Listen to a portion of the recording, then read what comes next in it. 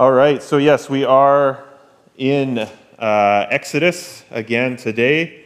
Chapter 32, you are welcome to turn there now. We're going to be spending most of our time there. And today is the story that most of us are probably familiar with, the story of the golden calf. You know, perhaps on some level, we know it so well that we're maybe even growing tired of it. I was thinking about some of these stories I've been able to preach on, Abraham and Isaac and the Passover and things like, yeah, we know these stories. We know them well. And I was reflecting on this, and I realized there hasn't been a single year in my entire life that I wasn't attending church regularly. I know, well, and it's mostly been this church, which is really cool, but I know the language of church. I know the stories. I've grown up learning all these stories and knowing them well. I know the right things to say or the right things to do. I know how to be a good church boy. But do I really know Jesus? And I believe I've treated a lot of this as kind of checklists. You know, okay, attend church, check. Go to Sunday school, check. Make sure I read my Bible enough, check. But I wonder if that's actually something that I can do with Jesus. You know, okay, met Jesus, accepted him as Lord and Savior, check. I think it goes a lot deeper than that. It goes a lot further. And as I was reading Exodus 32 again and studying it, I'm like, oh man, here is the gospel again. It's clear as day. Here's Jesus Christ again. Here's another reality of the power of Jesus and the weakness of Ben. And so here's my point as we dive in. All of your fears, all of your doubts, your pain, your suffering, and all your problems are actually solved in Jesus Christ, crucified and resurrected. And Dane Ortlund puts it this way. He's not a bobblehead savior to be smiled at and merely added to an otherwise well-oiled life. He is the mighty sustainer of the universe, to whose supreme rule we will bow the knee in either this life or the next. Have you reduced the Lord Jesus to a safe, containable, predictable Savior who pitches in and helps out your otherwise smoothly running existence? Have you treated what is spiritually nuclear as a AA battery? Might one reason we stall out in our growth in Christ be that we have unwittingly domesticated the expansive authority and rule of Jesus Christ over all things? Might we be lacking an appropriate fear of, wonder at, trembling before the Lord Jesus, the real Jesus, who will one day silence the raging of the nations with a moment's whisper? If he is the friend of sinners, and if you know yourself to be a sinner, then let him befriend you more deeply than you ever have. Open up to him as you do to no other earthly friend. Let him love you as a friend of failures, the invincible ally of the weak. You don't have to go through security to get to Jesus. You don't have to get in line or take a ticket. No waving for his attention. No raising your voice to make sure he hears you.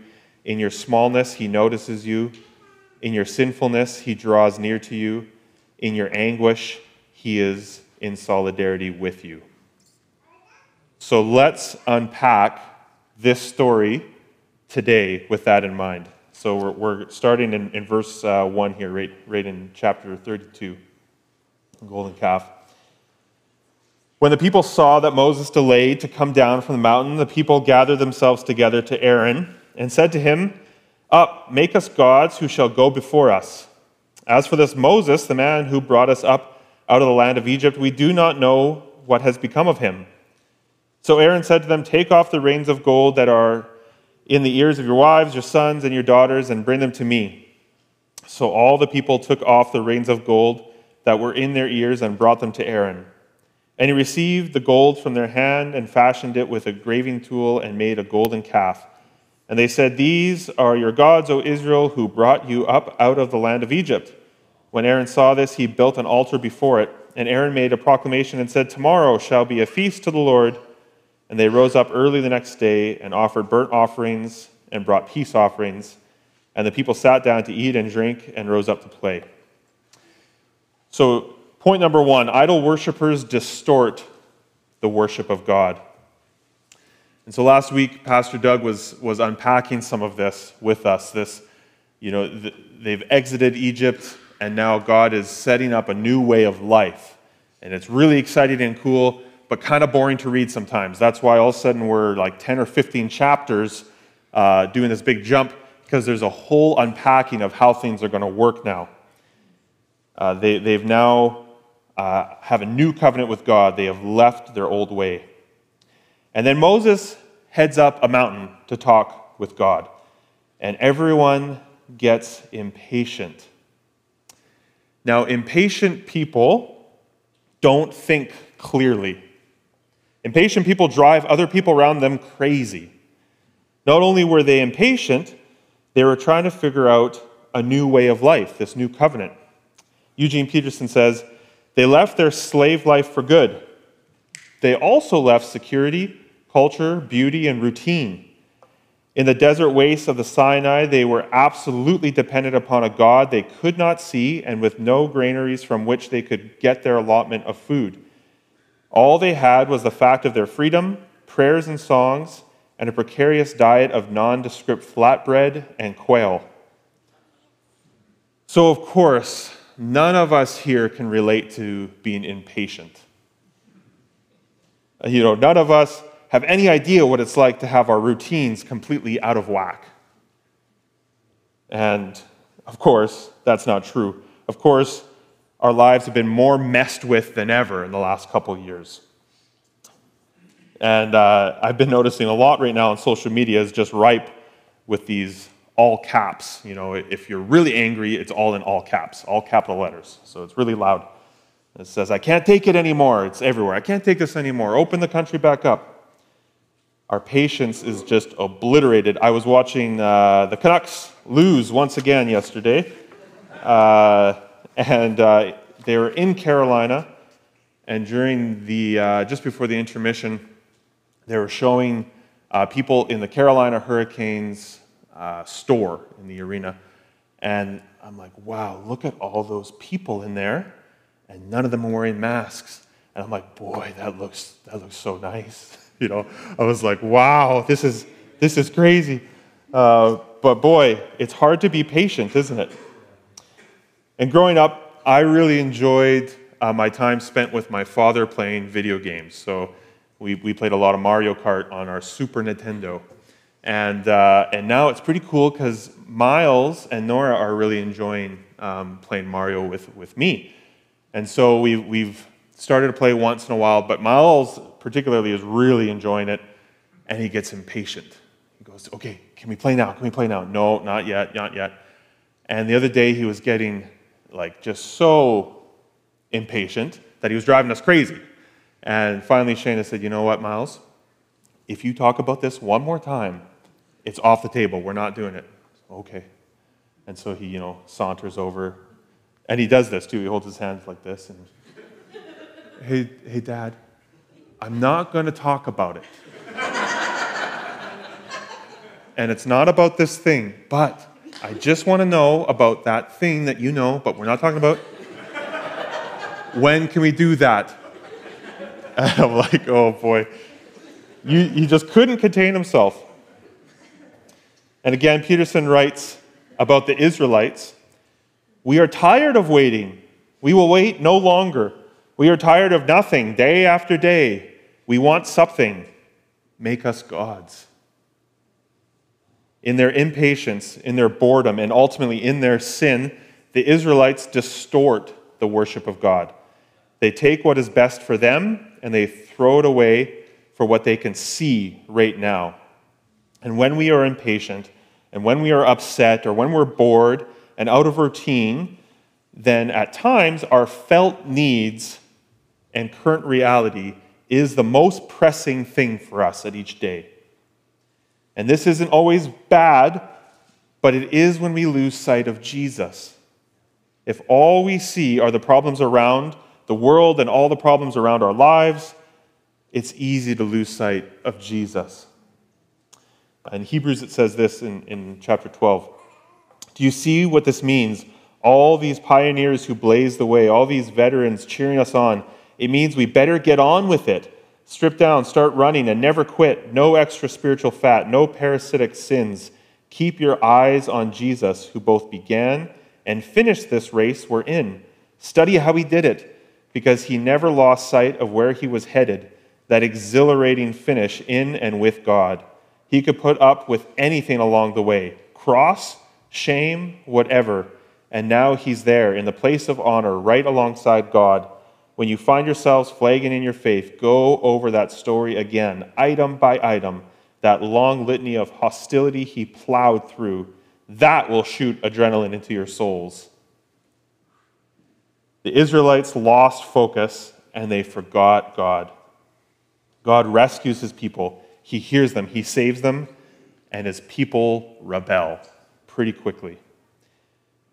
So I want to read the rest of the story in Exodus 32, starting in verse 7.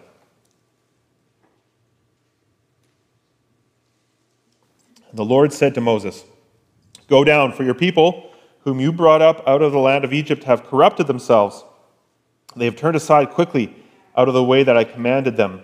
They have made for themselves a golden calf and have worshipped it and sacrificed to it and said, 'These are your gods, O Israel, who brought you up out of the land of Egypt.' And the Lord said to Moses, 'I have seen this people, and behold, it is a stiff-necked people. Now therefore let me alone, that my wrath may burn hot against them, and I may consume them, in order that I may make a great nation of you.' But Moses implored the Lord his God and said, 'O Lord, why does your wrath burn hot against your people, whom you have brought out of the land of Egypt with great power and with a mighty hand? Why should the Egyptians say, with an evil intent did he bring them out, to kill them in the mountains and to consume them from the face of the earth? Turn from your burning anger, relent from this disaster against your people. Remember Abraham, Isaac, and Israel, your servants, to whom you swore by your own self, and said to them, I will multiply your offspring as the stars of heaven, and all this land that I have promised I will give to your offspring, and they shall inherit it forever.' The Lord relented from the disaster that he had spoken of bringing on his people. Then Moses turned and went down from the mountain with the 2 tablets of the testimony in his hand, tablets that were written on both sides. On the front and the back they were written. The tablets were the work of God, and the writing was the writing of God engraved on the tablets. When Joshua heard the noise of the people as they shouted, he said to Moses, 'There's a noise of war in the camp.'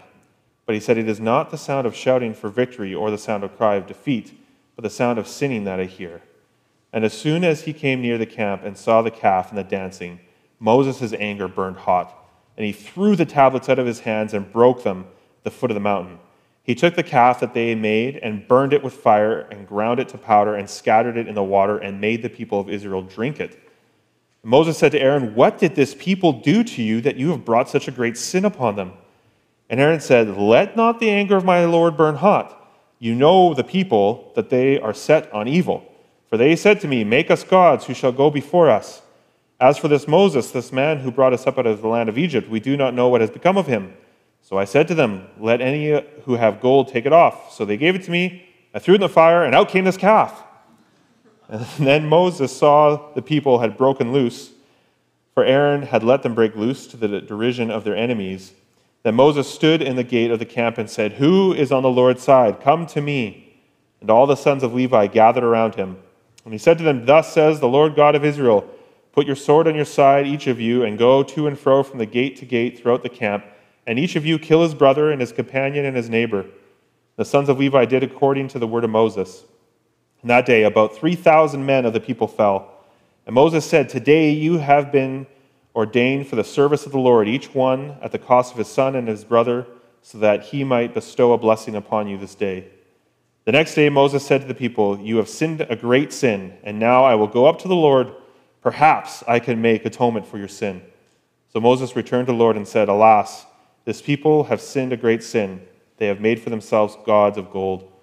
But now, if you will forgive their sin, but if not, please blot me out of your book that you have written.' But the Lord said to Moses, 'Whoever has sinned against me, I will blot out of my book. But now go, lead the people to the place about which I have spoken to you. Behold, my angel shall go before you. Nevertheless, in the day when I visit, I will visit their sin upon them. Then the Lord sent a plague to the people because they made the calf, the one that Aaron made. A lot in there. Number 2, idol worshippers deserve the judgment of God. In the Chronicles of Narnia, the magician's nephew, Diggory and Polly, enter another world, and they end up waking Queen Jadis, the main antagonist. So, Hannah, have you got to this part in the story? I know Hannah's reading the story. Okay, we're good. Perfect. Don't want to give too many spoilers. So later in this story, Aslan creates the land of Narnia and creates all these creatures. And so Diggory is looking to see if Aslan can help his sick mother. And here is Aslan's response. "This is the boy," said Aslan, looking not at Diggory, but at his counselors. "This is the boy who did it." "Oh dear," thought Diggory, "what have I done now?" "Son of Adam," said the lion, "there is an evil witch abroad in my new land of Narnia. Tell these good beasts how she came here." A dozen different things that he might say flashed through Diggory's mind, but he had the sense to say nothing except the exact truth. "I brought her, Aslan," he answered in a low voice. "For what purpose?" "I wanted to get her out of my own world back into her own. I thought I was taking her back to her own place." "How came she to be in your world, son of Adam?" By magic." The lion said nothing, and Diggory knew that he had not told enough. "It was my uncle, Aslan," he said. "He sent us out of our own world by magic rings. At least I had to go because he sent Polly first. And then we met the witch in a place called Charn, and she just held on to us when..." "You met the witch," said Aslan in a low voice, which had the threat of a growl in it. "She woke up," said Diggory wretchedly, and then turning very white. I woke her, because I wanted to know what would happen if I struck a bell. Polly didn't want to. It wasn't her fault. I fought her. I know I shouldn't have. I think I was a bit enchanted by the writing on the bell." "Do you?" asked Aslan, still speaking very low and deep. "No," said Diggory. "I see now I wasn't. I was only pretending." There was a long pause, and Diggory was thinking all the time, "I've spoiled everything. There's no chance of getting anything from my mother now." What happens when Moses confronts Aaron in this situation? Aaron tries to shift the blame, he tries to belittle the problem, and he doesn't tell the whole truth. "Well, Moses, it's going to be a real fun story. We're going to sit down and have quail and laugh about this eventually, but you see, these people, Moses, these people, they came and they said that you're taking too long up there, and I kind of agree. What were you doing up there, Moses? What's going on? You were gone for a long time." "Well, anyway, I was trying to stall, and they gave me all their gold, and then I was carrying the gold, and then I tripped, and it went into the fire, and me, I'm such a klutz. And then all of a sudden, out of the fire came this golden calf, and then people thought, oh, it's a miracle from God, let's worship it. And I tried to stop them, but I thought, you know what? It's their truth. I'll let them have their truth, they do them, and whatever. I'll just move on." Pretty crazy story, right, Moses? But Moses doesn't buy it for a second. He doesn't buy it at all. He enacts judgment on the people.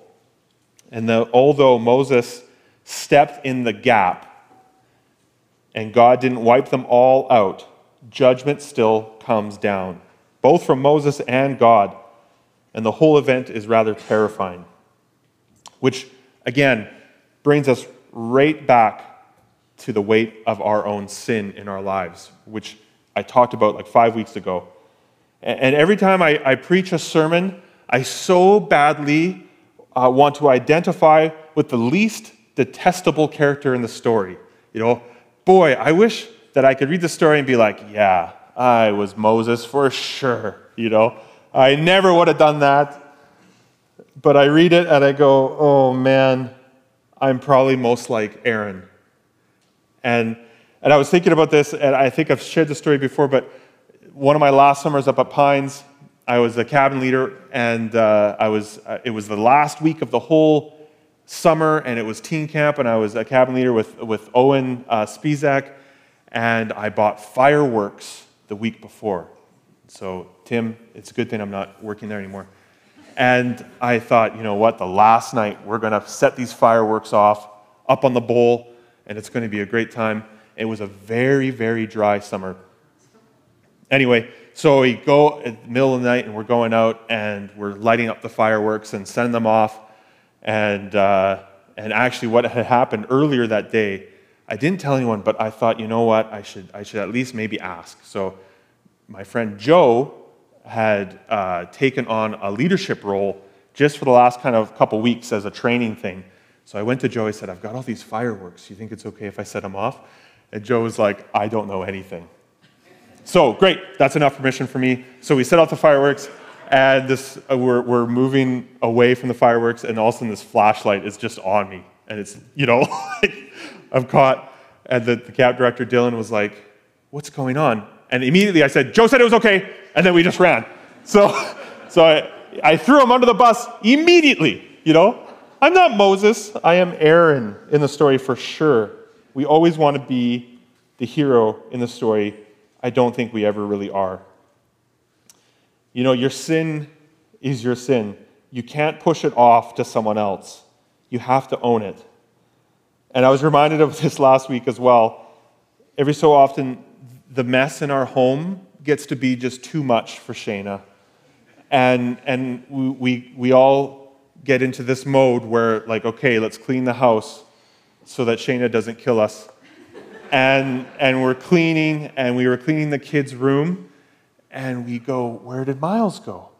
And Shayna looks in the hallway, and Miles is doing this, away from the room. And Shayna's like, what are you doing? And he turns around, he's like, I'm sneaking away. And just keeps going. I'm like, well, at least he was honest. It's hard to get mad at him when he was like, I'm owning this. I'm getting away, so I'm sneaking away. But we're right back to this same conversation. God has the right to bring down this white-hot judgment. In fact, at this point, it would be unjust if God was indifferent to the sin. And that's the same for our lives. If he's indifferent to the sin, it's not actually justice. And it would have been just for Moses to come down from the mountain and find all of God's people wiped out. So Moses steps in the gap, but judgment still comes. It still comes to a group of them.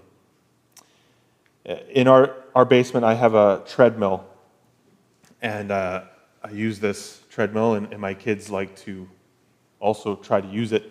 So I always tell them, you cannot use this thing unless I am right here with you. It's too dangerous. Last week, Miles had a friend over. Poor Miles is getting a lot of these stories, but he's just got some great stories. Miles is down there. We hear this thumping. And Shane and I are like, what is that? And then we hear this thud, and then we hear crying. And we're going, oh. So Shayna, and crying. So Shayna runs down, and there's Miles holding both of his kneecaps, and he's crying. And Shayna says, what happened? And he was like, I am not going to tell you. He's crying, and Shayna's like, you've got to tell me. It's okay. I won't be mad. And he's like, oh, I think you'll be mad. And he's like, well, should we get Dad? Let's get your father. Would that be better? He's like, oh, no. Don't get Dad. Definitely don't get Dad. He'll be really mad. And so Shayna looks at Miles' friend and said, what happened? And immediately he's like, well, we're playing on the treadmill, and Miles fell and threw off the back of it. Oh, okay. And so Shayna brings up Miles upstairs where I am. And it's always an interesting way to start a conversation when your wife says, okay, Miles has something to tell you, but we promised Miles that Daddy would not get angry. So I'm like, okay, I will brace myself not to be angry. Got it. And I still wanted to be angry. I wanted to be angry with him, but surely he learned his lesson. Why? Why should I give him this rule? Why would I still even be upset, even after, he hurt himself? Because I know what's best for him, at least in this situation. He cannot handle using the treadmill alone. It'll hurt him. And I've tried to instill this in my children, not because I want to suck out all the joy from their lives, but because they'll live a better life and enjoy it more without injury. And perhaps that's why Moses made them drink the calf and had a group of them come and take their swords and kill off 3,000 of them. And in addition, God bringing this plague in. It's not because God hates them, it's because he loves them. Don't make a golden calf, or Moses will make you drink it, and he'll stab you. It's better to worship me, I know what's best for you. And our sin, including my own, can make church community difficult, and it can make kingdom work difficult. If we take our focus off Christ, we're a hot mess. If we try to run on the treadmill of life without our Father standing next to us, we fall and shoot off the back, and we likely will bring others with us. And yet, the church is the format that God wants to use to get things done around here. As Dane Ortland says, the triune God brings us into his plans to restore the universe. He makes us part of his inner circle. He informs us of what he is doing and welcomes our participation in it. And I don't know what's ahead for the church. I never did. You think you have some idea. Right now, I don't have really a clue, which is okay because it forces me to be on my knees in prayer. But I do know that I want to move forward, and I want to do that with you, if you'll come with me, if we do that together. Which brings us to the last point. Idol worshipers depend on the grace of God. So continuing on a little bit later in the story in Exodus 34, the Lord said to Moses, "Cut for yourself 2 tablets of stone like the first, and I will write on the tablets the words that were on the first tablets which you broke." And then down to verse 4. So Moses cut 2 tablets of stone like the first, and he rose early in the morning, and he went up on Mount Sinai as the Lord had commanded him, and took in his hand 2 tablets of stone. The Lord descended in the cloud and stood with him there, and proclaimed the name of the Lord.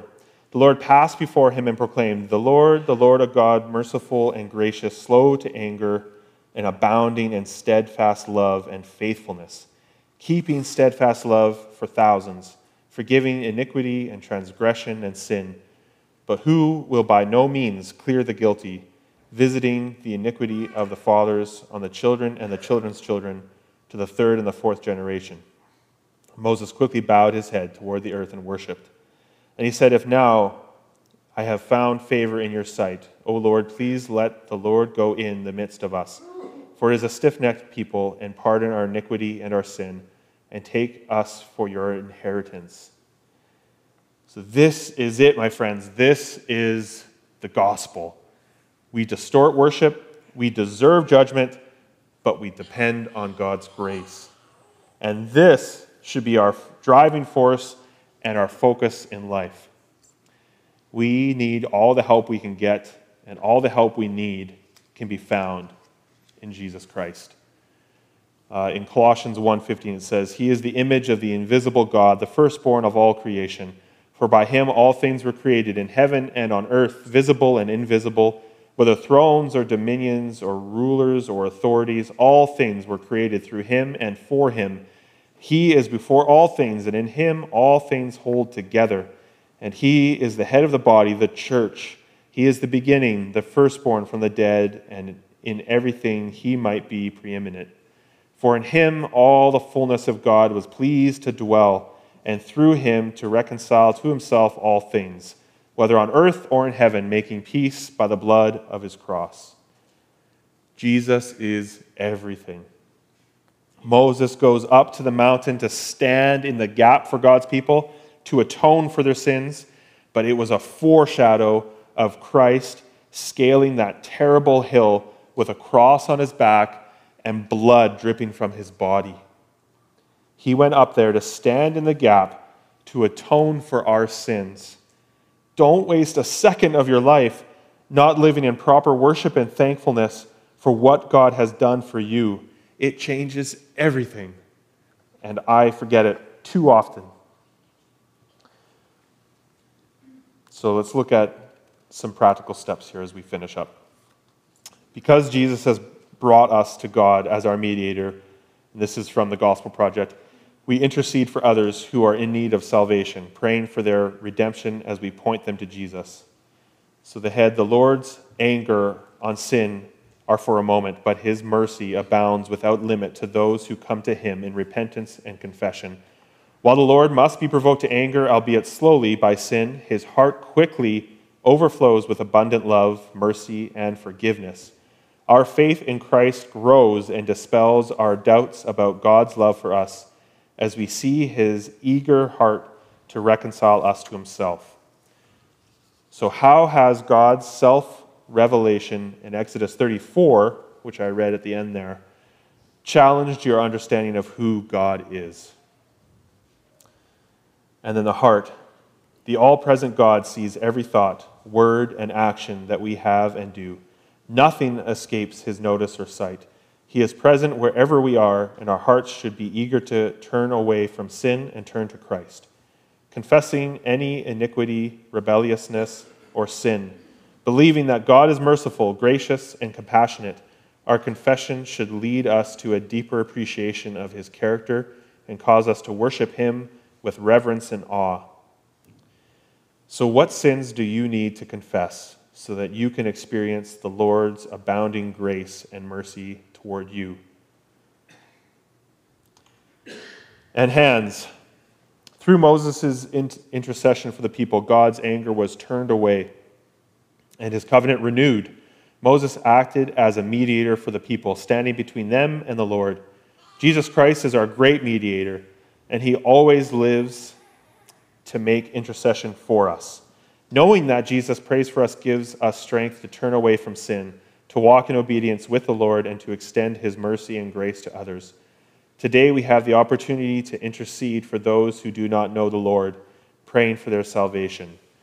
So who will you pray for, asking our gracious, compassionate, forgiving Lord to save? So we are distorted, we deserve judgment, but we depend on grace. Let me end with this quote. Peel your eyes away from yourself and ponder Christ. Commune with him. Open the vent of your heart. Receive his love and counsel from Scripture. See him in the preached word and sacrament at your local church. Look at him and stare. Lord, I thank you for today. I thank you for your word. And Lord, as we continue to wrestle through things in our own lives and the things that are going around us in this world, and when we can get stressed or anxious or have doubts or fear, Lord, may we continue or turn our gaze to you. May our lives be marked with going deeper in our knowledge of you and our relationship with you. Lord, I thank you so much for Jesus Christ. He is everything to us, and we didn't deserve it, and yet you gave that to us, Lord. And so help us to honor you with our days, with our lives here, Lord, each day as we go. Help us to do this work, Lord, that you've called us to do. As a church, help us to continue to do that in this community in Grand Forks. May the gospel be spread through this town. May more and more people come to know you, to have a relationship with you. May we see more and more people being baptized, being discipled, and going deeper. Lord, it is our heart's desire to see that happening here in our community and around Grand Forks and around the world. So help us to do that work, Lord. And we thank you in Christ's name. Amen.